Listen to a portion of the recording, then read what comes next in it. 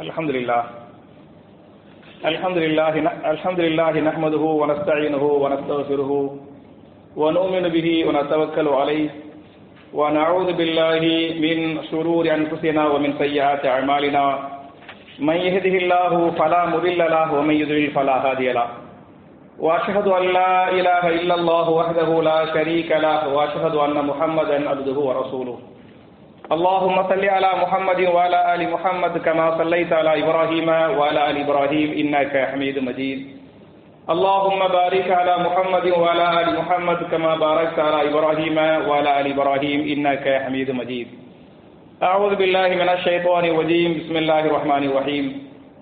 يا أيها الناس اتقوا ربكم الذي خلقكم من نفس واحدة وخلق منها زوجها وبث منهما رجالا كثيرا ونساء واتقوا الله الذي تساءلون به والأرحام إن الله كان عليكم رقيبا.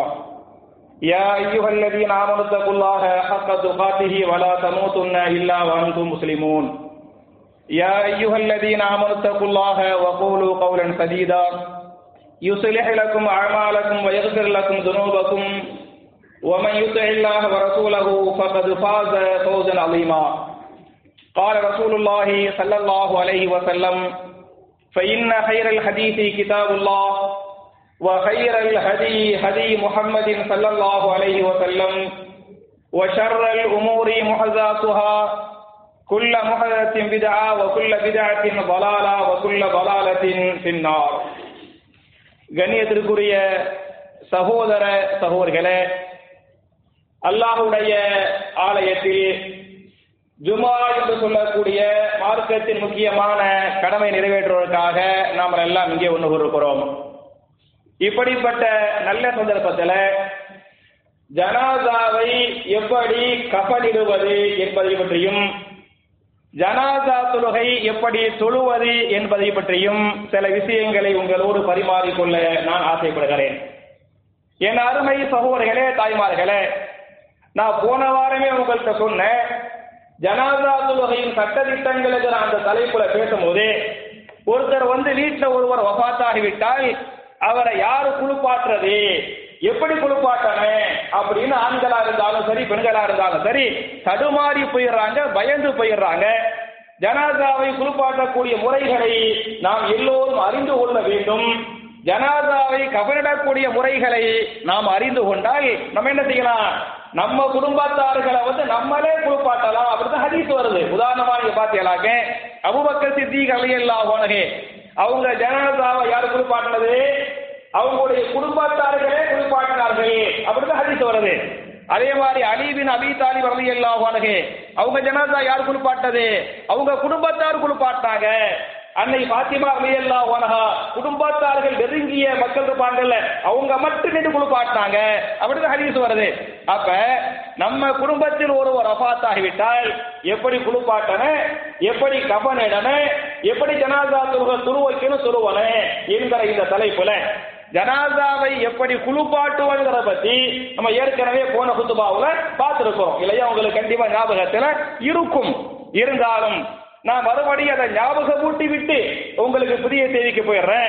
ஜனாசாவை குளிப்பாட்டுறது முதல்ல என்ன செய்யலாம் சொன்னா, ஜனாசாவுடைய முன்பின் துவாரங்களை சுத்தப்படுத்த வேண்டும் இல்லையா? ஃபர்ஸ்ட் தண்ணியை ஊத்துறதுக்கு முன்னால தண்ணியை எங்க ஊத்தன, முன்பின் துவாரங்களை சுத்தம் பண்ணனே என்பது முதல் செய்தி. இரண்டாவது, ஜனாசாவுக்கு என்ன செய்யணும், ஒது செய்ய வைக்கணும். முகத்தை கழுவி விடுறது, கையை கழுவி விடுறது, தலைக்கு மசாஜ் பண்ணி வைக்கிறது, அது மாதிரி ஒது செய்ய வைக்கணும். இது இரண்டாவது.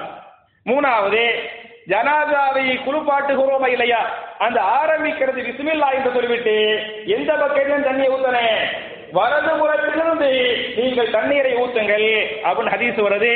மூணாவது. நாலாவது, அந்த தண்ணீரை ஊற்றி குளிப்பாட்டுகிறோமா இல்லையா, அதை ஒற்றைப்படையாக 5 முறை, 3 முறை, 7 முறை, 9 முறை, 11 முறை ஒற்றைப்படையாக அந்த ஜனாசாவின் மீது தண்ணீரை ஊட்டு குளிப்பாட்டுங்கள் என்று ஹதீஸ் இருக்கிறது. அதே மாதிரி பார்த்தீங்களாக்க ஒருவேளை அந்த ஜனாசா பெண் ஜனாசாவாக இருந்தால் சரமுடி போட்டிருப்பாங்கல்ல, அந்த பின்னி போட்டிருப்பாங்கல்ல, அந்த பின்னலை என்ன செய்யட்டேன், முடியெல்லாம் அவுத்துறட்டேன். உதாரணமாக ரசூலுல்லாஹ்வுடைய மூத்த மகள் ஜைனப் ரலியல்லாஹு அன்ஹா, உங்களுக்கு தெரியும் ரசூலுல்லாஹ்வுடைய 7 பிள்ளைங்க இல்லையா, 7 பிள்ளைங்கள்ல 6 பிள்ளைங்க ரசூலுல்லாஹ்வுடைய ஹயாத்திலேயே மூத்தா போயிட்டாங்க. இந்த 6 பிள்ளைகளை 7 பிள்ளை நான் பேரை சொல்லிடுறேன். 7 பிள்ளைகிற 3 பிள்ளை ஆம்பளை பிள்ளைங்க, 4 பிள்ளைங்க யாரு பொம்பளை பிள்ளைங்க. ரசூலுல்லாஹ்வுடைய 3 பிள்ளைகளுடைய பேரையும் சொல்லிடுறேன். முதல் மகன் யார் என்று சொன்னால் யாரு, காசிம் ரலியல்லாஹு அன்ஹு. ரசூலுல்லாஹ்வுடைய மூத்த மகன் பேர் என்ன, காசிம் ரலியல்லாஹு அன்ஹு. அதனாலதான் ரசூலுல்லாஹ்வை சில பேர் கூப்பிடுவாங்க யா அபுல் காசிம். இந்த அபுல் காசிம் பேர் வைக்கிறாங்களே, அபுல் காசிம் என்று சொன்னால் காசிமின் தந்தை என்று பொருள். அப்ப ரசூலுல்லாஹ்வுடைய மூத்த பையன் காசிம் என்ற காரணத்தால ரசூலுல்லாஹ் அபுல் காசிம் என்று சில பேர் கூப்பிட்டுருக்கிறாங்க. அப்ப மூத்த மகன் பேர் காசிம், 2வது மகன் பேர் அப்துல்லா, 3வது மகன் பேர் முகமது, சாரி 3வது மகன் பேர் இப்ராஹிம். புரியுதா? அப்ப மூத்த மகன் யாரு, காசிம், 2வது அப்துல்லா, 3வது யாரு, இப்ராஹிம். இந்த 3 பேரும் ரசூலுல்லாஹ்வுடைய ஆம்பளை பிள்ளைங்க. 4 பொம்பளை பிள்ளைங்க. 4 பொம்பளை பிள்ளைங்க யாரு, மூத்த மகள் ஜைனப் ரலியல்லாஹு அன்ஹா, 2வதாக ருக்கையா ரலியல்லாஹு அன்ஹா, 3வதாக உம்மு குல்தும் ரலியல்லாஹு அன்ஹா, 4வது யாரு நம்ம எல்லாருக்கும் தெரியும், 4வது மட்டும் அது யாரு, அன்னை ஃபாத்திமா ரலியல்லாஹு அன்ஹா. இந்த 7 பிள்ளைங்கள பாத்தீங்களாக்க ரசூலுல்லாஹ்வுடைய 6 பிள்ளைங்க ரசூலுல்லாஹ்வுடைய ஹயாத்திலே மூத்தா போயிட்டாங்க. ரசூலுல்லாஹ் ஹயாத்தா இருக்கும் போதே, உயிரோடு இருக்கும் போதே ஃபாத்திமா நாயகியை தவிர பாக்கி 50 பேரை மூத்தா போயிட்டாங்க. ஃபாத்திமா நாயகி கூட நபிகள் நாயகம் வஃபாத்தாகி 6 மாதத்தில் வஃபாத்தாகி விட்டார்கள் என்று ஹதீஸ் இருக்கிறது. ஃபாத்திமா நாயகி வஃபாத்தாகிற போது அவங்களுடைய வயசு எத்தனை வயசு, வெறும் 30 வயசு. 30 வயசுல மூத்தா போயிட்டாங்க என்று வரலாறு பேசுகிறது. அப்ப என் அருமை சகோதரர்களே, நபிகள் நாயகத்துடைய மூத்த மகள் இருக்கிறாங்கல்ல ஜைனப் ரலியல்லாஹு அன்ஹா, அவங்க வஃபாத்தாயிட்டாங்கல்ல. ரசூலுல்லாஹ் பெண்கள்கிட்ட சொல்லுவாங்க என்னுடைய மகளை குளிப்பாட்டுங்க அப்படிங்குவாங்க. குளிப்பாட்டுகிற போது அந்த ஜெயினபுடைய தலையில சடை பின்னப்பட்டிருக்கேன் சொல்லுவாங்க. அந்த சடை என்ன செய்யுங்க, அவுத்துருங்க. அந்த முடி பின்னல் போட்டு அந்த முடி அவுத்து என்ன செய்யுங்க, பக்காவா குளிப்பாட்டுங்க அப்படின்னு சொன்னாங்க, ஹதீஸ் இருக்கிறது. அப்ப அந்த சடை முடி போட்டு இருந்தால் அது அவுத்து நீட்டா குளிப்பாட்டனே. அதே மாதிரி குளிப்பாட்டுகிற போது ஜனாசாவுடைய மரும உறுப்பை என்ன செய்யக்கூடாது, பார்க்கக்கூடிய ஜனாசாவை குளிப்பாட்டக்கூடிய மக்கள் மரும உறுப்பை பார்க்க கூடாது என்ற ஹதீஸில் தடை இருக்கிறது. அந்த குளிப்பாட்டுகிற போது என்ன செய்யுங்க, நறுமணத்தை நீங்கள் தேய்த்துக் கொள்ளுங்கள். சோப்பு போடுறது, இறந்தைகளை போடுறது, அது மாதிரி நறுமணத்தை நீங்கள் கலந்து கொள்ளுங்கள் என்ற ஹதீஸ் இருக்கிறது. மட்டுமல்லாமல் ஜனாசாவை குளிப்பாட்டியவர் அந்த ஜனாசாவில் ஏதேனும் குறைகளை கண்டால் அந்த குறைகளை வெளியே சொல்ல வேண்டாம், சொல்லக்கூடாது என்றும் ஹதீஸ் இருக்கிறது. இதுதான் ஜனாசாவை குளிப்பாட்டக்கூடிய முறை. இது பெரிய விஷயமா? நான் குளிப்பாட்ட முடியுமா முடியாதா? உங்களுக்கு முடியுமா முடியாதா? நார்மல் எல்லாருமே இதுக்கு பெரிய விஷயம் கிடையாது. இதை நாம் எல்லோரும் கற்றுக்கொள்ள வேண்டும். நம்ம எல்லாரும் கத்துக்கிட்டு நம்ம சொந்த பந்தங்கள் வஃபாத்தாகிவிட்டால் நம்மளே குளிப்பாட்டனே, அதான் கரெக்டான சுன்னா என்பதை நீங்கள் புரிந்து கொள்ள வேண்டும். இது குளிப்பாட்டக்கூடிய முறை. கஃனிடக்கூடிய முறையை சொல்வதற்கு முன்னால ஒரு சகோதரர் போன வாரம் ஒரு கேள்வி கேட்டாரு, இந்த கசபு மாத்துறது அப்படின்னு சொல்றாங்களே அப்படின்னா என்ன, அப்படின்னு செய்யணுமா அப்படி கேட்கிறாங்க. கசபு மாத்துறதுனா என்னன்னு சொன்னா, ஜனாசாவுடைய தொப்புலிலிருந்து ஜனாசாவுடைய முட்டுக்கால் வரை கழுவி விடுவது. புரிஞ்சா? மூத்தா போயிருவாங்கல்ல, அப்படி மூத்தா போனவனையுமே அந்த வலி அந்த வேதனையில சில பேருடைய மலம் வெளியே வந்துடும், சில பேருக்கு யூரின் அந்த கஷ்டத்துல வெளியே வந்துடும். அப்ப ஜனாசா மரணிக்கிற போது சில பேருக்கு என்று சொல்வதை விட பல பேருக்கு மலஜலம் வெளியே வந்து விடலாம். குளிப்பாட்ட உடனே அந்த கையோட என்ன செய்ய போறது இல்ல, மூத்தா போன கையோட அடக்கம் பண்ண போறது இல்ல. கொஞ்சம் மக்களுக்கு செய்தியை சொல்லணும், மக்கள் பாப்பாங்கல்ல. அப்ப அந்த அந்த அந்த கழிவு இருந்தால் துருவாடை வருமா இல்லையா? அதனால என்ன செய்வாங்கன்னு சொன்னா, கசபு பாத்திரத்தை சொல்லி போட்டு என்ன செய்வாங்க, தொப்புள் முதல் முட்டுக்கால் வரை நீட்டா கழுவுவாங்க. குறிப்பாக முன்பின் துவாரங்கள் என்ன செய்வாங்க, கழுவி விடுவாங்க. அதான் என்ன செய்யறது, கசவு மாத்துறது அப்படிங்குவாங்க. அது சரியான ஒன்று. புரியுதா? ஏன்னா நம்ம லேட்டா தான் குளிப்பாட்ட போறோம், லேட்டா குளிப்பாட்டி கையோடு அடக்க செய்ய போறோம். அதுவரை அது நஜீஸா இருக்குமா இல்லையா, அதோடு ஜனாசா கடக்க வேண்டாம், அது துருவாடை வந்துடும் என்கிற காரணத்தால இந்த கசபு மாத்துறங்கிற பேரில் தொப்புள் முதல் முட்டுக்கால் வரை கழுவி விடுவாங்க. குறிப்பாக முன்பின் துவாரங்களை சுத்தம் பண்ணி விடுவாங்க. அதுக்கு பிறகு என்ன கசபு மாத்துறது என்பதை நீங்கள் புரிந்து கொள்ள வேண்டும். அப்ப ஜனாசாவை எப்படி கசபு மாத்துவது, எப்படி குளிப்பாட்டுவது என்பதை தெரிந்து கொண்டோமா இல்லையா, தெரிஞ்சுக்கிட்டாச்சு. அதுக்கு பிறகு ஜனாசாவை குளிப்பாட்டி விட்ட பிறகு நீட்டா ஜனாசாவை துடைத்து விட்டு நம்ம குளிச்சுறோம். குளிச்ச உடனே துறப்பமா இல்லையா, அது மாதிரி ஜனாசாவை குளிப்பாட்டுறோம். குளிப்பாட்டி நம்ம என்ன செய்யணும், அதை துடைச்சு விடணும். அந்த ஜனாசாவை துடைத்து விட்டு ஜனாசாவுக்கு நீங்கள் கஃனிடுங்கள் என்றும் ஹதீஸ் இருக்கிறது. இமாம் முஸ்லிம் அவர்கள் தங்களுடைய சஹீஹ் முஸ்லிம்ல 1720வது ஹதீஸாக இந்த ஹதீஸை பதிவு பண்ணுவாங்க. நபிகள் நாயகம் ஸல்லல்லாஹு அலைஹி வஸல்லம் சஹாபாக்களுக்கு சொன்னார்கள், என் அருமை சஹாபாக்களே, இதா கஃபன அஹதுக்கும் அஹாஹு, உங்களில் ஒருவர் தன்னுடைய சகோதரனுக்கு கஃனிட்டால், ஒரு ஆள் மௌத்தா போயிட்டாரு, அவருக்கு நீங்கள் கஃனிட்டால் ஃபல்யுஹஸ்ஸின் கஃனஹு, அந்த கஃனை நீங்கள் அழகாக பண்ணுங்கள். எப்படி நம்ம அந்த ஆடை உடுத்துகிற போது அழகாக உடுத்துகிறோமோ அது மாதிரி கஃனை நீங்க என்ன செய்யுங்கள், அழகாக கஃனிடுங்கள் என்று ரசூலுல்லாஹி ஸல்லல்லாஹு அலைஹி வஸல்லம் சஹாபாக்கள் சொல்றாங்க. இந்த ஹதீஸ் பேசுகிறது. இந்த கஃனை ஆண்களுக்கு எத்தனை துணி, பெண்களுக்கு எத்தனை துணி அப்படின்னு சொன்னா அது ரொம்ப ஈஸி தான். ஆண்களுக்கு 3 துணிகளால் கஃனிட வேண்டும், ஆண்களை 3 துணிகளால் கஃனிட வேண்டும் என்று ஹதீஸுடைய வார்த்தை. பெண்களை 5 துணிகளால் கஃனிட வேண்டும். உதாரணமாக ஆண்களை 3 துணிகளால் கஃனிட வேண்டும் என்ற ஹதீஸ் எங்கே இருக்கிறது என்று சொன்னால், இமாம் புகாரி தன்னுடைய சஹீஹுல் புகாரியின் 1718 எடுத்து பார்த்துக்கலாம். 1718வது ஹதீஸாக இமாம் புகாரி இந்த ஹதீஸை பதிவு பண்றாங்க. ஒரு பிரபலியமான தாபி, அவருடைய பேர் அபூ சலமா ரஹிமஹுல்லாஹு அலைஹி. அபூ சலமா என்று சொல்லக்கூடிய பிரபலியமான தாபியை ஆயிஷா நாயை சந்திக்கிறாங்க. ஆயிஷா நாயிட்ட நிறைய ஹதீசுகளை படித்த பாடம் படித்தவர் யாரு, இந்த அபூ சலமா. அபூ சலமா ரஹிமஹுல்லாஹு அலைஹி ஆயிஷா நாயை பார்த்து கேள்வி கேட்கிறாங்க, ஃபீ கம் குஃபின ரசூலுல்லாஹி ஸல்லல்லாஹு அலைஹி வஸல்லம், எத்தனை துணிகளால் நபிகள் நாயகம் கஃனிடப்பட்டார்கள் அப்படின்னு கேட்கிறாங்க. அதுக்கு ஆயிஷா நாய் சொல்லுவாங்க, ஃபீ ஸலாஸதி அபுவாபின், எத்தனை துணிகளால், 3 ஸலாஸானா 3, புரியுதா, ஸலாஸத்து அபுவாபின் 3 துணிகளால் நபிகள் நாயகம் ஸல்லல்லாஹு அலைஹி வஸல்லம் கஃனிடப்பட்டார்கள். அந்த 3 துணிகள் எப்படிப்பட்ட, எந்த நிறத்து துணிகள் என்று சொன்னால் பைலா, எந்த துணி, வெள்ளை துணியாக இருந்த வெள்ளை 3 துணிகளால் நபிகள் நாயகம் ஸல்லல்லாஹு அலைஹி வஸல்லம் கஃனிடப்பட்டார்கள் என்று இந்த ஹதீஸ் பேசுகிறது. அப்ப 3 துணி. அந்த 3 துணியில முதல் துணியை வச்சு என்ன செய்யணும் சொன்னா, கீழாடைய ஜனாசாவுக்கு குளிப்பாட்டி நீட்டா தொடச்சு விட்டு போட்டு என்ன செய்யணும், நம்ம கீழே லுங்கி கட்டுறோமா இல்லையா, அதே மாதிரிதான் இடுப்புல கட்டி கீழாட என்ன செய்யணும், நல்லா சுத்தி அந்த தொப்புளுக்கு மேலேந்து கடைசி இது வரையிலும் நம்ம கீழாடை கட்டுறோம் பார்த்தீங்களா, அதே மாதிரி ஒரு துணியை வச்சு கீழாடையாக நீங்கள் கட்டி விடுவது. ஆச்சா, ஒண்ணு கீழாடை. ரெண்டாவது என்ன என்று சொன்னால், ரெண்டாவது என்ன, மேலாடை. இந்த மாதிரி சட்ட மாதிரி அந்த மாதிரி தைக்க தேவையில்லை, புரிஞ்சா, தைக்க தேவையில்லாம நீங்க ரெண்டாவது துணிய கழுத்திலிருந்து இந்த தொப்புளுக்கு கீழே வரையிலும், தொப்புளுக்கு மேல வரையில் கீழாடை கட்டியாச்சு. நம்ம எப்படி சட்டை இதுவரை லுங்கி இருந்தாலே இதுக்கு கீழே சட்டையை போடுறோமா இல்லையா, அது மாதிரி கழுத்துக்குள்ள இருந்து வச்சு இந்த தொப்புளுக்கு கீழே செய்யணும், ரெண்டாவது துணியை வச்சு மேலாடையாக சுருட்டுவது. புரியுதா? அப்ப மேலாடையை உடுத்தியாச்சு, கீழாடை. அப்ப கழுத்து முதல் கால் வரை முழுசா என்ன செஞ்சாச்சு, மறைத்து விட்டோமா இல்லையா, 2 துணி. மூணாவது துணியை வச்சு என்ன செய்யணும் சொன்னா, மூணாவது துணி கொஞ்சம் பெரிய துணியா இருக்க, நம்ம 6 அடி என்று சொன்னால் அந்த துணியை இருக்கணும் ஒரு 7 அடி, ஒரு 7 அடியாக பெரிய துணியா இருக்கணும். பெரிய துணியா இருந்து அந்த துணியை நேரா விரிச்சு அந்த துணியுடைய நடுவில் என்ன செய்யணும், ஜனாசாவை வைக்கணும். ஜனாசா வச்சு முழுசா சுருட்டணும்.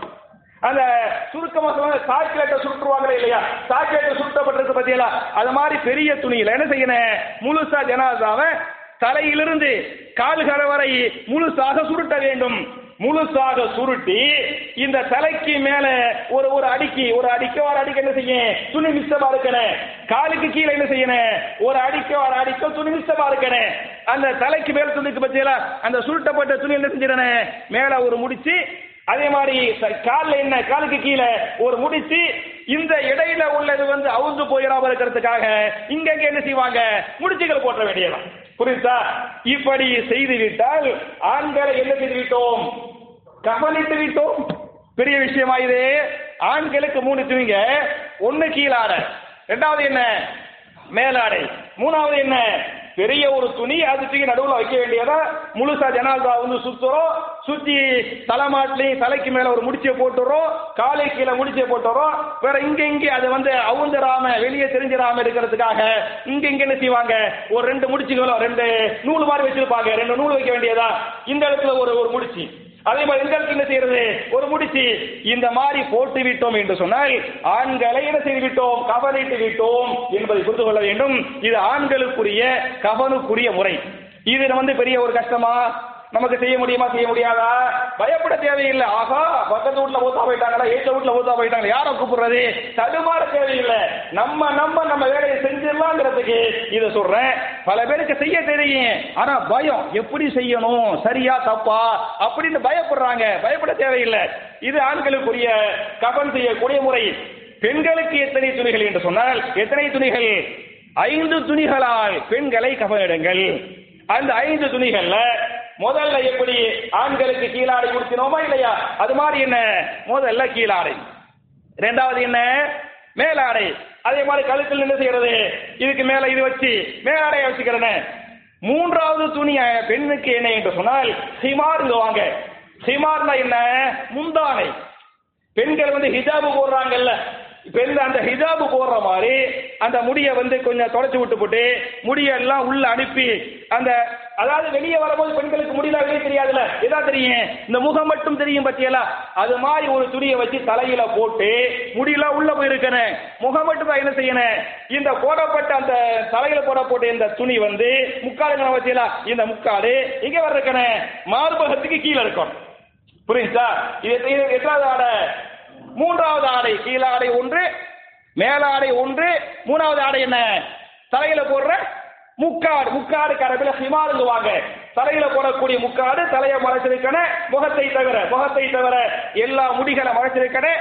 அந்த நீளம் எவ்வளவு இருக்கணும், சுட எவ்வளவு இருக்கணும், மார்பகத்துக்கு கீழே இருக்கணும். இது மூன்றாவது ஆடை. 4வது ஆடை என்ன என்று சொன்னால் பெரிய துணி. அந்த ஆண்களுக்கு 3வது துணி இருக்கு பத்தியலா, அது மாதிரி பெண்களுக்கு 4வது துணி என்ன, பெரிய துணியை விரிக்க வேண்டியதா, நடுவுல வைக்க வேண்டியதா, முழுசா என்ன செய்ய வேண்டியதா, சுத்த வேண்டியதா. முழுசா சுத்தி தலையில ஒரு முடிச்சு, காலில் என்ன ஒரு முடிச்சு போட்டாச்சா, 4 முடிச்சு போச்சா. 5வது துணியை வச்சு என்ன செய்யணும் சொன்னா, அதே மாதிரி அடுத்த 5வது துணியை பெருசா விரிக்கணும். 5வது துணியை பெருசா விரிச்சு மறுபடியும் அந்த 5வது துணிக்கு மேல வச்சு திருப்பி என்ன செய்யணும், பெண்களை சுத்தம். ஆண்களை ஒரு முறை சுற்றினால் போதும், ஆண்களுக்கு என்ன ஒரு முறை கவர் செய்தால் போதும். பெண்களுக்கு என்ன சொல்றாங்க, 2 முறை கவர் பண்ணுங்கள் அப்படிங்கிறாங்க. அப்ப 5வது துணி நீங்க 4 முறை பண்ணாலே ஜனாதா கஃன் செஞ்ச மாதிரி தான் இருக்கு. கஃன் செஞ்ச மாதிரி இருக்கக்கூடிய அந்த கஃனை வச்சு மறுபடியும் பெரிய 5வது துணியை வச்சு விரிச்சு அதுக்கு மேல வச்சு திருப்பி என்ன செய்யணும், பக்காவா கவர் பண்ணி தலையில ஒரு முடிச்சு, காலில் என்ன செஞ்சேன் முடிச்சு, இடையில அவுந்துராம இருக்க என்ன செய்யணும், 2 3 நூல்களை வச்சு என்ன செஞ்சுக்கலாம், முடிச்சு போட வேண்டியதா. இதுதான் பெண்களை கஃனிடக்கூடிய முறை என்பதை நீங்கள் புரிந்து கொள்ளுங்கள். அப்ப இதுவும் உங்களுக்கு பெரிய ஒரு கஷ்டமா, கஷ்டமில்லை. ஆண்களை ஆண்கள் குழுப்பாட்டி கஃன் செய்ய வேண்டும், பெண்களை பெண்கள் குழுப்பாட்டி கஃன் செய்ய வேண்டும் என்பதை புரிந்து கொள்ள வேண்டும். அதே சமயத்தில் இன்னும் சொல்ல போனா ஆண்களுக்கு ஆண்கள் பெண்களுக்கு பெண்கள் என்று இருந்தாலும் கணவன் மனைவி விஷயத்தில் கணவனை மனைவி குழுப்பாட்டலாம், ஹதீஸ் இருக்கிறது. மனைவியை கணவன் குளிப்பாட்டலாம், ஹதீஸ் இருக்கிறது. ரசூலுல்லாஹி ஸல்லல்லாஹு அலைஹி வஸல்லம் சொல்லுவாங்க, ஆயிஷாவே நான் முதலில் மரணித்து விட்டால் நீ என்ன செய்ய, என்னை குளிப்பாட்டு, நீ மூத்தா போட்டா உன்னை நான் குளிப்பாட்டுவேன் என்று ரசூலுல்லாஹி ஸல்லல்லாஹு அலைஹி வஸல்லம் சொல்றாங்க. ஆயிஷா நாயிட்ட சொன்னாங்க இந்த ஹதீஸ் இருக்கிறது. அதே மாதிரி நான் ஏற்கனவே சொன்ன மாதிரி இஸ்லாமிய முதல் கலீஃபா யாரு, அபூபக்கர் சித்திக் ரலியல்லாஹு அன்ஹு, அவங்கள குளிப்பாட்டினாங்கல்ல, சொந்தக்காரவங்க நெருங்கிய மக்கள் சொன்னாங்கல்ல, நெருங்கிய மக்கள்னா வேற நெருங்கிய மக்கள் கிடையாது. யாரு, அவங்களுடைய மனைவி.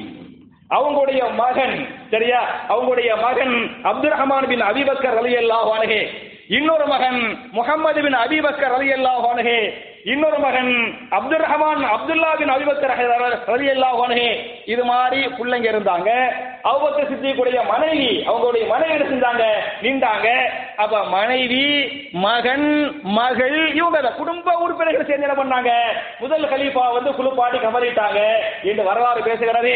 அதே மாதிரி அன்னை ஃபாத்திமா ரலியல்லாஹு அன்ஹா, அன்னை ஃபாத்திமா ரலியல்லாஹு, வரலாறு இஸ்லாமிய வரலாறுகளை படித்து பாருங்கள். ஃபாத்திமா நாயகி யாரை குளிப்பாட்டது, யார் கமலிட்டது?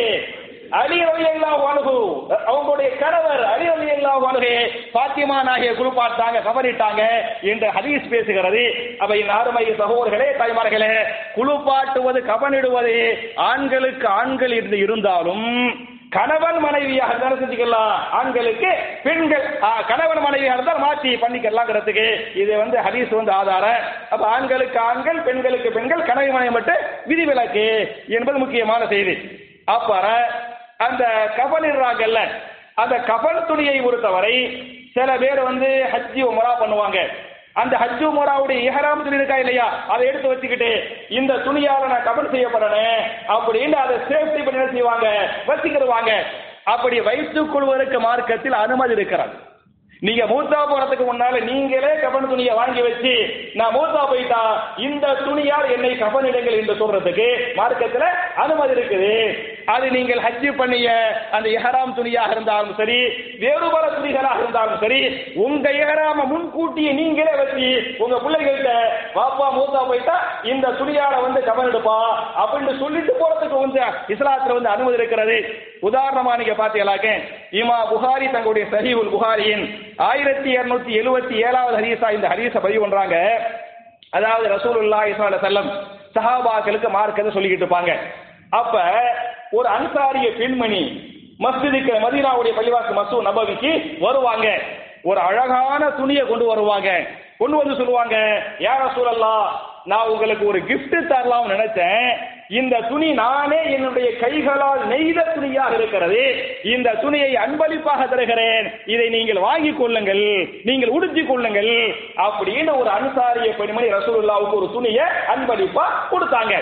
கொடுத்தவனையே பொதுவா ஒரு துணியை ஒரு ஆளுக்கு கொடுக்குறோம் அப்படின்னு சொன்னமாக்க அவர் அந்த துணியை என்ன செய்யணும், உடுத்தணும். அப்படித்தானே? அந்த அதை கொடுக்கிறவங்க வந்து உடுத்தணும்னு விரும்புவாங்க. உடுத்தி அவரை பார்க்க என்ன செய்வாங்க, ஆசைப்படுவாங்க. எல்லாருக்கும் இந்த ஆசை இருக்குமா இல்லையா? அதே மாதிரி அந்த அம்மாவுக்கு, அந்த அன்சாரிய சஹாபியை அந்த அம்மாவுக்கு நம்ம கொடுத்த துணியை ரசூலுல்லாஹ் உடுத்தனே, ரசூலுல்லாஹ் உடுத்தி இந்த துணியை பார்க்கனே அப்படின்னு அந்த அம்மாவுக்கு ஆசை இருந்துச்சு. இந்த ஆசையை புரிந்து கொண்ட ரசூலுல்லாஹி ஸல்லல்லாஹு அலைஹி வஸல்லம் அந்த அம்மாவுடைய ஆடையை வாங்கிட்டு நேரா வீட்டுக்கு போயிட்டாங்க. பக்கம் தானே வீடு, அப்ப அடுத்த ரூம் தானே, வீட்டுக்கு போயிட்டாங்க. வீட்டுக்கு போய் என்ன பண்ணாங்கன்னு சொன்னா, சஹாபாக்கள் பள்ளிவாசல் உட்கார்ந்துட்டு இருப்பாங்க. ரசூலுல்லாஹ் வீட்டுக்கு போய் அந்த அம்மா கொடுத்த அந்த புது துணியை கீழாடையாக உடுத்தி கொண்டு சபைக்கு வருவார்கள். அந்த அம்மா பாப்பாங்க, சந்தோஷப்படுவாங்க. அல்ஹம்துலில்லாஹ், நம்ம கொடுத்த துணியை ரசூலுல்லாஹ் கீழாடையா உடுத்திக்கிட்டாங்க அப்படின்னு சந்தோஷப்படுவாங்க. சந்தோஷப்பட்டு அல்ஹம்துலில்லாஹ் அந்த அம்மா அன்சாரிய பெண்மணி போயிருவாங்க. போன உடனே சபையில் இருந்த ஒரு சஹாபி சொல்லுவாரு, யா ரசூலல்லாஹ், இந்த துணியில உங்களை பார்க்கும்போது என்ன அழகா இருக்கிறீங்க, மாஷா அல்லாஹ், ரொம்ப அழகா இருக்கிறீங்க அப்படின்னு சொல்லிவிட்டு இந்த துணியை எனக்கு தந்துடலாமே, நான் உடுத்திக்கிறவனே அப்படின்னு என்ன செஞ்சிட்டாரு, கேட்டுட்டாரு. அப்படின்னு அவர் கேட்ட உடனே ரசூலுல்லாஹ்வை பொறுத்தவரை ஒன்றை கேட்டு என்ன செய்வாங்க, கொடுத்துருவாங்க.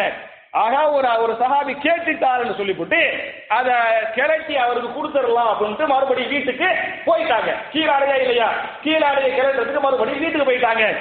வீட்டுக்கு போன உடனே சஹாபாக்களுக்கு சரியான கோபம். மற்ற சஹாபாக்களுக்கெல்லாம் கேட்டாருல்ல, கேட்ட சஹாபி மேல கோபம். அன்பளிப்பா கொடுத்தாங்க, ரசூலுல்லாஹ் சந்தோஷமா போட்டுக்கிட்டாங்க, என்ன அழகா இருந்தாங்க, கேட்டுட்டாரு, கொடுக்க போறாங்க ரசூலுல்லாஹ் அப்படின்னு ஏப்பா கேட்டா அப்படின்னு அவரை வந்து வேகமா பேச ஆரம்பிச்சுட்டாங்க. அப்ப அந்த சஹாபி சொல்றாரு, எப்ப நான் எதுக்கு நான் கேட்ட அப்படி சொன்னா, இன்னமா சல்துஹு லிதகூன கஃபனி, நபிகள் நாயகம் உடுத்திய துணியால் நான் கஃனிடப்பட வேண்டும். நான் உடுத்தி வெளியே வரதுக்கு நான் கேட்கல. ரசூலுல்லாஹ் எனக்கு தரதான் போறாங்க, தந்துருவாங்க. அதை சேஃப்டியா பாதுகாத்து வச்சிருப்பேன். என் பிள்ளைங்களுக்கு வசியத்து பண்ணுவேன். என் பிள்ளைங்க அந்த துணியால என்னை கஃனிடுவாங்க. அதுக்கு தாப்பா கேட்டேன் அப்படின்னு அவர் சஹாபாக்கள்கிட்ட சொல்லிட்டாரு. ரசூலுல்லாஹ் அதே மாதிரி வந்தாங்க. அந்த புது துணியை கேட்டு இருந்தாப்பா கேட்ட சஹாபிட்ட கொடுத்துட்டாங்க. கொடுத்த உடனே அந்த சஹாபி அந்த துணியை வாங்கி வைத்துக் கொண்டார். வாங்கி வைத்துக் கொண்டு அவர் மௌத்தா போன உடனே இன்னொரு சஹாபி சஹல் பின் சஅத் ரலியல்லாஹு அன்ஹு, சஹல் பின் சஅத்ங்கிற சஹாபி சொல்றாங்க, நான் பார்த்தேன். கேட்ட சஹாபி தல்ஹாங்கிற சஹாபி தான் கேட்டாரு. கேட்ட சஹாபி எனக்கு முன்னால மௌத்தா போயிட்டாரு. இந்த தல்ஹா ரலியல்லாஹு அன்ஹு ஃபகானத் கஃபனுஹு, நபிகள் நாயகம் கொடுத்தாங்கள துணி, அந்த துணியால் கஃனிடப்பட்டார் என்ற இந்த ஹதீஸை இமாம் புகாரி 1277வது ஹதீஸா பதிவு பண்ணிருக்காங்க. அப்ப என் அருமை சகோதரர்களே, தாய்மார்களே, நம்முடைய கஃன் துணியை நம்மளே தேர்வு செஞ்சுக்கலாம். இந்த மாதிரி பாப்பா உடுத்தின துணி, உம்மா உடுத்தின துணி, அல்லது நமக்கு ஹஜ் உம்ராவுக்கு போய் கஃனிட்டு இருப்போமே, ஹஜ் உம்ராவுக்கு போய் இஹ்ராம் கட்டி இருப்போமே, அந்த இஹ்ராமுடைய துணியால் கஃனிடுவதற்கு மார்க்கத்தில் அனுமதி உண்டுங்கிறதுக்கு இந்த ஹதீஸுகள் ஆதாரம். அதே மாதிரி பார்த்தீங்களாக்க என் அருமை சகோதரர்களே, தாய்மார்களே, ஜனாசாவை சீக்கிரமா முடிஞ்ச அளவுக்கு அடக்கம் செஞ்சிடும். நம்ம பாட்டில ஃப்ரீசர் பாக்ஸ்ல வச்சு 2 நாள் 3 நாள் தள்ளி விடுறோமா இல்லையா, அதெல்லாம் மார்க்கத்தில் கூடாது. எவ்வளவு சீக்கிரம் ஒருவரை அடக்கம் செய்ய வேண்டுமோ அவ்வளவு சீக்கிரம் அடக்கம் பண்ணி விடுங்கள் அப்படின்னு நிறைய ஹதீஸ் இருக்குது. அந்த சீக்கிரம் அடக்கம் செய்யுங்கிற ஹதீஸை நான் தொகுப்பு கொண்டு வந்திருக்கிறேன். அதுக்குள்ள போற எனக்கு நேரம் பத்தாது. சீக்கிரம் அடக்கம் பண்ணுங்க. இந்த ஹதீஸ் தொகுப்பு இன்ஷா அல்லாஹ் அடுத்த வாரம் சொல்றேன். இன்னைக்கு எடுத்துக்கிற இன்னொரு தலைப்புக்கு பத்தியில இன்னொரு தலைப்பு என்ன, ஜனாசா தொழுகை. அது முக்கியமான ஒன்றா இல்லையா? ஜனாசா தொழுகை முக்கியமான ஒன்று. எதுக்கு ஜனாசா தொழுகை முக்கியம்னு சொல்றேன் சொன்னா, மாஷா அல்லாஹ் தபாரக்கல்லாஹ், நம்ம எல்லாரும் கண்டிப்பா ஜனாசா தொழுகை தொழுதிருப்போம் இல்லையா? உங்கள்ல வேற இது ஜும்மாவுடைய சபையினால கை தூக்க சொல்ல மாட்டேன், பயப்படாதீங்க, புரிஞ்சா? வேற சபையால கை தூக்க சொல்லிடுவேன். உங்கள ஜனாசா தொழுகை தொழுத சகோதரர்கள் கையை தூக்குங்கன்னு சொன்னா நீங்க எல்லாரும் கண்டிப்பா என்ன செய்வீங்க, தூக்குவீங்க. நான் தொழுதுக்கிறேன் எல்லாரும் தூக்குவீங்க இல்லையா? ஆனால் இந்த ஜனாசா தொழுகையில் ஓதக்கூடிய துஆக்கள் இருக்கு பத்தியா, 3வது தக்பீருக்கு பிறகு ஓதக்கூடிய துஆ, அந்த துஆவை தெரிந்த சகோதரர்கள், அந்த துஆவை மனப்பாடமிட்ட சகோதரர்கள் கையை தூக்குங்கன்னு சொன்னா கண்டிப்பா உங்கள 99% சகோதரர்களுக்கு என்ன செய்ய முடியாது, கையை தூக்க முடியாது. ஏன்னா அந்த துஆ உள்ள மனப்பாடமா இருக்காது. இது ஜும்மா சபை கேட்க மாட்ட, பயப்படாதீங்க. ஜும்மாவுடைய சபை இது மட்டும் வகுப்புன்னு வைங்களேன். ஞாயிற்றுக்கிழமை குர்ஆன் தஃப்சீர் இல்லையா, வேற வேற வகுப்புன்னு வந்து அப்பா நீங்க துஆ சொல்லுங்க, நீங்க துஆ சொல்லுங்க, எந்திரிக்கிற ஒவ்வொரு ஆளா எந்திரிச்சு கேள்வி கேட்டு போயிடுவேன். இது ஜும்மாவுடைய சபை அந்த மாதிரி கேட்கக்கூடாது, சுன்னாவுக்கு மாற்ற வேண்டிய காரணத்தால கேட்க முடியாது. இந்த ஜனாசா தொழுகை எப்படி தொழுவணும் உங்க எல்லாருக்குமே தெரியும். ஜனாசா தொழுகையில ஆண்கள் ஜனாசாவுக்கு, அது ஆண் ஜனாசாவாக இருந்தால் இமாம் எங்க நிக்கணும், தலைக்கு பக்கத்தில், புரியுதா? ஆண் ஜனாசாவை எப்படி நீங்க ஆனா பெண்ணான்னு புரிஞ்சுக்கலாம் சொன்னா இமாம் நிக்கிறாருல அதை வச்சு புரிஞ்சுக்கலாம். ஜனாசாவுடைய தலமாட்டில் இமாம் நின்றால் என்ன பொருள், அது என்ன பொருள், ஆண் ஜனாசா என்று பொருள். பெண் ஜனாசாவாக இருந்தால் என்ன செய்யணும், நடுவுல நிக்கணும், புரிஞ்சா? அப்ப ஆண் ஜனாசாவாக இருந்தால் ஜனாசாவுடைய தலமாட்டில் நின்று இமாம் தொழ வைக்க வேண்டும். பெண் ஜனாசாவாக இருந்தால் நடுவுல என்ன செய்யணும், தொழு வைக்கணும். இது இமாமுக்குரிய சட்ட. ஜனாசா தொழுகையில உங்க எல்லாருக்குமே தெரியும் எத்தனை தக்பீர், 4 தக்பீர்கள். 4 தக்பீர்கள்ல முதல் தக்பீருக்கு பிறகு ஓதக்கூடியது என்ன என்று சொன்னால் என்ன ஓதணும், அல்ஹம்து சூரா ஓதணும். சரியா? நிறைய இதுல என்ன கொடுமை என்ன வேதனை என்று சொன்னால் பல பள்ளிவாசல்களிலேயே ஜனாசா தொழுகையில் ஜனாசா தொழுகை முறை முதல் தக்பீருக்கு பிறகு நீங்கள் சனா ஓதுங்கள் அப்படின்னு எழுதி போட்டிருக்கிறாங்க. அது என்ன இல்ல, அல்ஹம்து சூராவே இல்ல. அல்ஹம்து சூரா ஓதப்படாத தொழுகையே இல்லை. அந்த தொழுகை செல்லாது, டைரக்டா ஹதீஸ் வருது. அப்ப ஜனாசா தொழுகையின் முதல் தக்பீருக்கு பிறகு அல்ஹம்து ஓதுங்கள் என்று நான் சொல்லவில்லை, சொல்லுவது யாரு, ரசூலுல்லாஹி ஸல்லல்லாஹு அலைஹி வஸல்லம் சொன்னாங்க. அவங்க ஓத சொன்னாங்க என்று ஹதீஸ் பேசுகிறது. அப்ப முதல் தக்பீருக்கு பிறகு அல்ஹம்து ஓதணும்ங்கிறதுக்கு சில ஆதாரங்களை உங்களுக்கு தர்றேன். எதுக்கு நான் ஆதாரத்தை தர்றேன் அப்படி சொன்னா, சில ஆலிம்கள் மறுக்க கூடும். அப்படி மறுத்தால் நீங்கள் எடுத்து காட்ட வேண்டுமா இல்லையா, ஆதாரங்கள் வேண்டுமா இல்லையா? எனவே நான் உங்களுக்கு சொல்கிறேன், முதல் தக்பீருக்கு பிறகு ஜனாசா தொழுகையில் அல்ஹம்து சூரா ஓத வேண்டும். அல்ஹம்து ஓத வேண்டும் என்பதை பற்றி இமாம் புகாரி தன்னுடைய ஸஹீஹுல் புகாரியில் ஒரு பாடத்தையே போடுகிறார். பாடத்துக்கு தலைப்பு என்ன என்று சொன்னால், பாபு கிராஅத்தி ஃபாத்திஹத்தில் கிதாபி அலல் ஜனாதா. இமாம் புகாரியுடைய பாடத்தின் தலைப்பு. பாபுன் என்று சொன்னால் பாடம். பாபுனா என்ன? ஒரு பாடம், தலைப்பு என்று பொருள். கிராஅத்தி, கிராஅத்னா என்ன?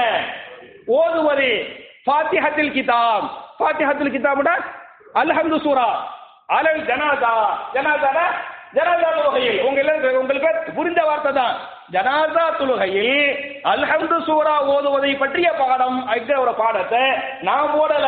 இந்த பாடத்தை யார் போடுறது? இமாம் புகாரி நம்முடைய சஹீஹுல் புகாரியில் பாடத்துக்கு தலைப்பு போடுகிறார். தலைப்பு போட்டு 1335வது ஹதீஸ். புகாரி 1335வது ஹதீஸ். சரியா? அந்த ஹதீஸை போடுகிறார். அந்த ஹதீஸை அறிவிக்கக்கூடிய சஹாபி யார் என்று சொன்னால் அப்துல்லா பின் அப்பாஸ் ரலியல்லாஹு அன்ஹு. இப்னு அப்பாஸ் மூத்த சஹாபி, முக்கியமான சஹாபி இருக்காங்கல்ல, அப்துல்லா பின் அப்பாஸ் ரலியல்லாஹு அன்ஹு. அவங்க ஒரு நாள் ஜனாஸா தொழுகை வைக்கிறாங்க. அந்த ஜனாஸா தொழுகையில முதல் தக்பீருக்கு பிறகு அல்ஹம்து சூராவை கொஞ்சம் சத்தமா ஓதுறாங்க. ஜனாஸா தொழுகையில பக்கமா பார்த்து நிப்போம்ல, சப்பு இல்ல, தூரமா இருக்க மாட்டோம், விட்டு நிற்போம். அப்ப அப்துல்லா பின் அப்பாஸ் ரலியல்லாஹு அன்ஹு அல்ஹம்து சூராவை கொஞ்சம் சத்தமா ஓதும்போது அவருக்கு பின்னால் ஒரு சஹாபி சொல்லுவார்ல, அவர் காது கருது செய்து கேட்குது. காதுக்கு கேட்ட உடனே அதுக்கு இப்னு அப்பாஸ் சொல்லுவாங்க, நான் ஏன் அல்ஹம்து சூராவை சத்தமாக ஜனாஸா தொழுகையில் ஓதினேன் என்று சொன்னால், ஜனாஸா தொழுகையில அல்ஹம்து சூரா ஓதுறாரு, அது எப்படி ஓதுறாரு? சத்தமிட்டு ஓதுகிறார். நான் ஏன் அல்ஹம்து சூராவை ஜனாஸா தொழுகையின் முதல் தக்பீருக்கு பிறகு சத்தமிட்டு ஓதினேன் என்று சொன்னால், லிதஅலமு அன்னஹா சுன்னா, அது சுன்னா என்பதை உங்களுக்கு அறிவிப்பதற்காக. அது சுன்னத்து, ரசூலுல்லாஹ் அப்படி செஞ்சாங்க, அப்படித்தான் ஓதணும் உங்களுக்கு தெரியப்படுத்த என்ன பண்ண, நான் அல்ஹம்து சூராவை சத்தமிட்டு ஓதுனேன் என்று அப்துல்லா பின் அப்பாஸ் ரலியல்லாஹு அன்ஹு இந்த ஹதீஸ் அறிவிக்கிறாங்க. இமாம் புகாரி 1335வது ஹதீஸா பாடத்துக்கு தலைப்பு போட்டு போடுறாங்கன்னு சொன்ன.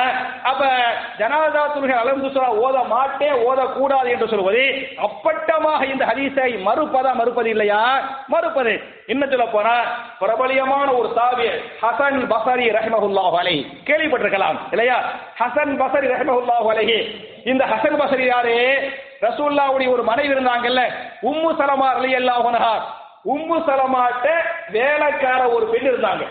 அந்த உம்மு சலமாவுடைய வேலைக்கார பெண்ணுக்கு ஒரு புள்ள பிறக்குது. அந்த புள்ள ஆம்பளை புள்ள, புரியுதா? அந்த வேலைக்கார அம்மா என்ன பண்றாங்க, அந்த புள்ளையை தூக்கிட்டு வந்து உம்மு சலமா ரலியல்லாஹு அன்ஹா, இது எனக்கு பிறந்த புள்ள அப்படின்னு பிறந்த புள்ளைய காட்டுறாங்க. அந்த புள்ள அழகா இருக்குது.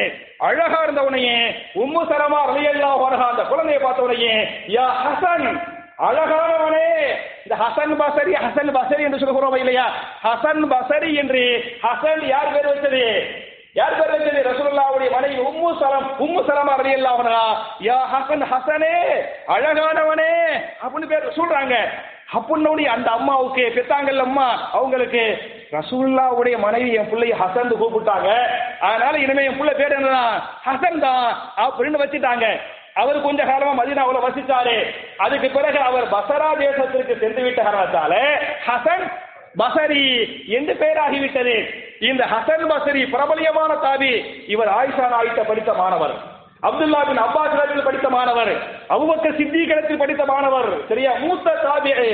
இந்த ஹசன் பஸரி யக்ரவு அலா திஃப்லி பிஃபாத்திஹத்தில் கிதாப். இமாம் புகாரியுடைய ரிவாயத்து. ஒரு குழந்தை வஃபாத் ஆகிவிட்டது. அந்த குழந்தைக்கு ஜனாஸா தொழுகை யார் தொழு வச்சது? ஹசன் பஸரி ரஹ்மத்துல்லாஹி அலைஹி ஜனாஸா தொழுகை தொழு வச்சாங்க. அது என்ன பண்ணாங்க? அல்ஹம்து சூரா ஓதுனாங்க இந்த ஹதீஸ் இருக்கிறது. முதல் தக்பீருக்கு பிறகு அல்ஹம்து சூரா இல்லையா? உங்களுக்கு அல்ஹம்து சூரா தெரியும், எனக்கு தெரியும். ரெண்டாவது தக்பீருக்கு பிறகு என்ன ஓதுனேன்? தரூத இப்ராஹிம், அதுவும் கண்டிப்பா உங்களுக்கு தெரியும். மூன்றாவது தக்பீருக்கு பிறகு என்ன ஓதுனேன்? அந்த ஜனாஸாவுக்கு என்ன செய்யணும்?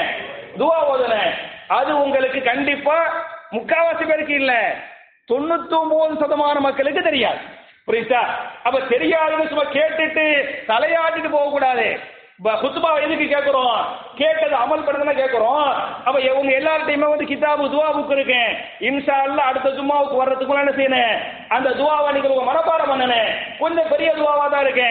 நீங்க மனப்பாடம் பண்ணாததுக்கு எனக்கு காரணம் தெரியும். எதுக்கு? என்ன காரணம்? கொஞ்சம் பெருசா இருக்கு. சின்னதெல்லாம் தெரியும். அல்லாஹும்ம ஃப்தஹ்லி அபுவாப ரஹ்மத்திக தெரியுமா? தெரியாதா? தெரியும். அல்லாஹும்ம பிஸ்மிக அமூத்து வஹ்யா தெரியும். சின்னதானே. குஃப்ரானக தெரியும். இது கொஞ்சம் பெருசு பத்தியலா, பெருசா இருந்தா சைத்த உள்ள வந்துடுறான். மனப்பாடம் பண்ணுங்க, கொஞ்சம் பெருசு தான். என்ன? அல்லாஹு மகஃபிர்லஹு வர்ஹமுஹு வஆஃபிஹி வஅஃபு அன்ஹு வஅக்ரிம் நுஸுலஹு வவஸ்ஸி' மத்கலஹு வக்ஸில்ஹு பில்மாஇ வஸ்ஸல்ஜி வல்பரத் ونقه من الخطايا كما نقيت ثوب الأبيض من الدنس وأبدله دارا خيرا من داره وأهلا خيرا من أهله وزوجا خيرا من زوجه وأدخله الجنة وأعيذه من عذاب القبر ومن عذاب النار. கொஞ்சம் பேசுதான். நான் சொல்லும் போதே இவர் அவர் மூஞ்ச பாக்குறார், அவர் இவர் மூஞ்ச பாக்குறார். புரிஞ்சா?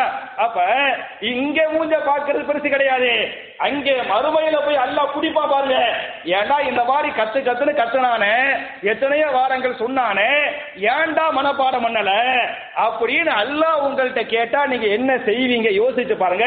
படிப்புட மட்டும் BA MA MPhil PhD சொத்து பத்தி என்ன? உலகத்துல துனியாவில் வாழ்றதுக்காக 80 வயசு 85 வயசு 90 அல்லாஹ் எப்போ கூப்பிடுறானோ போக போறோம். அந்த சர்க்காரி அந்த அழிஞ்சு போற உலகத்துக்காக இங்க ஒரு வீடு, அங்க ஒரு வீடு, இங்க ஒரு இடம், அங்க ஒரு இடம், இவ்வளவு மட்டும் துனியாவுக்கு மட்டும் வாங்க தெரிகிறது. அப்ப மறுமைக்காக சின்ன ஒண்ணு தானங்க, ஒண்ணுமில்ல. இந்த துவாவை மனப்பாடம் பண்ணாதான் CAA சட்டத்தை கொண்டு வர மாட்டேன் அப்படின்னு மோடி உத்தரவு போட்டால் நீங்கள் மனப்பாடம் பண்ணுவீர்களா மாட்டீர்களா? மனப்பாடம் பண்ணுவீங்கல்ல. இந்த சட்டத்தை நீங்க சொல்லணும். நீங்க சட்டத்தை தாசில்தார்ட்ட போய் சொல்லி இந்த துவா தெரிஞ்சிச்சு அப்படின்னு தாசில்தார் கையெழுத்து போட்டா அந்த CAA சட்டம் வராது அப்படின்னா அந்த சட்டத்திலும் தப்பிக்கிறதுக்காக பண்ணுவீங்களா இல்லையாங்க? அப்ப துனியாவுக்காக நீங்கள் பண்ணுகிற போது, மோடி உத்தரவு போட்டா பண்ணுகிற போது ஏன் பண்றோம்?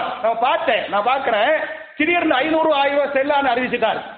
அறிவிச்ச உடனே அந்த 500 ரூபாவை மாத்துறதுக்காக 1000 ரூபாவை மாத்துறதுக்காக பேங்க்ல போய் கியூல போய் நின்றமா இல்லையா?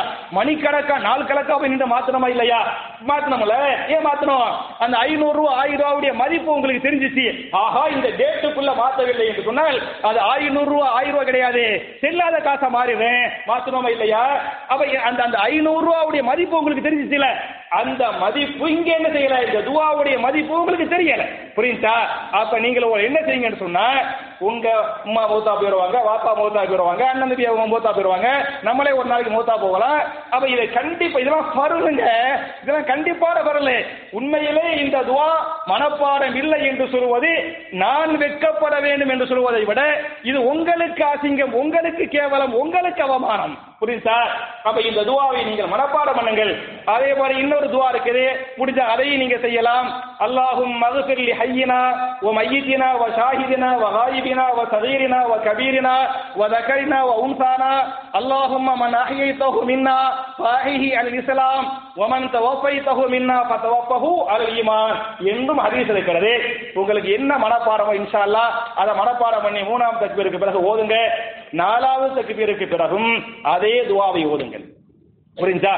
3க்கு பிறகு எந்த துவாவை நீங்கள் ஓதினீர்களோ அதே துவாவை இமாம் டைம் கொடுத்தால், இமாம் டைம் கொடுத்தது நம்ம இமாமே டைம் தர்றது இல்லை. நம்ம இமாமே அல்ஹம்து சூரா எனக்கு ஓத முடியாது. அல்ஹம்து சூரா மாலிக்கவும் திருங்குவேன், அவர் அடுத்து அல்லாஹ் அக்பர்ங்குவார். புரியுதா? வாலால் கமா பாரக் தங்குவேன், அடுத்து அல்லாஹ் அக்பர்ங்குவாரு. அல்லாஹ் மகபுல்ல ஹய்யினா வை அடுத்து அல்லாஹ் அக்பர்ங்குவாரு. புரியுதா? ஒரு நிமிஷத்துல ஜனாஸா தொழுகை முடிச்சு போட்டு வெட்டியா போய் வெளியே பேசிக்கிட்டு இருப்பாரு. வெட்டியா வெளியே போய் பேசிக் கொண்டிருப்பதை விட இந்த ஜனாஸா தொழுகை ஒரு 5 நிமிஷம் தொழுவ வச்சா என்ன? நீங்களும் மூசா துவா ஓதி மக்களை ஓத வச்சா எவ்வளவு பெரிய புண்ணியம், எவ்வளவு பெரிய பாக்கியம் அவருக்கு, எவ்வளவு பெரிய துவா, எவ்வளவு மன்னிப்பு அவருக்கு. அதை நீங்க கேட்ட செஞ்சா என்ன? அவை அருமை சகோதரர்களே, நான் சுருக்கமாக சொல்லி முடித்துக் கொள்கிறேன். முதல் தக்பீருக்கு பிறகு அல்ஹம்து சூரா, 2ஆம் தக்பீருக்கு பிறகு ஸலவாத், 3ஆம் தக்பீருக்கு பிறகு அந்த அல்லாஹு மக்ஃபிர் ஹய்யினாங்க அந்த அல்லது அல்லாஹு மக்ஃபிர் லஹு வர்ஹமுஹு வஆஃபிஹி என்ற அந்த துஆ. 4ஆம் தக்பீருக்கு பிறகு அதே துஆவை ஓதி என்ன செய்யுங்கள்? சலாம் கொடுத்த ஜனாஸா தொழுகை முடித்துக் கொள்ளுங்கள் என்ற ஹதீஸ் இருக்கிறது.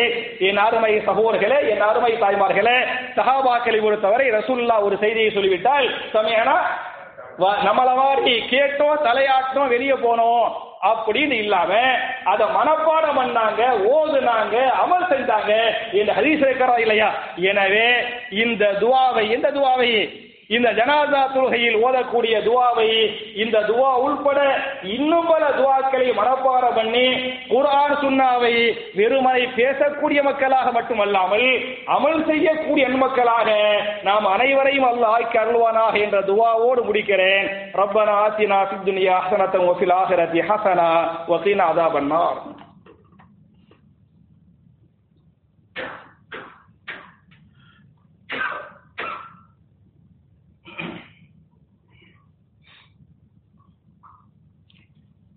إن الحمد لله اللهم صل على محمد وعلى آل محمد كما صليت على إبراهيم وعلى آل إبراهيم إنك حميد مجيد اللهم بارك على محمد وعلى آل محمد كما باركت على إبراهيم وعلى آل إبراهيم إنك حميد مجيد.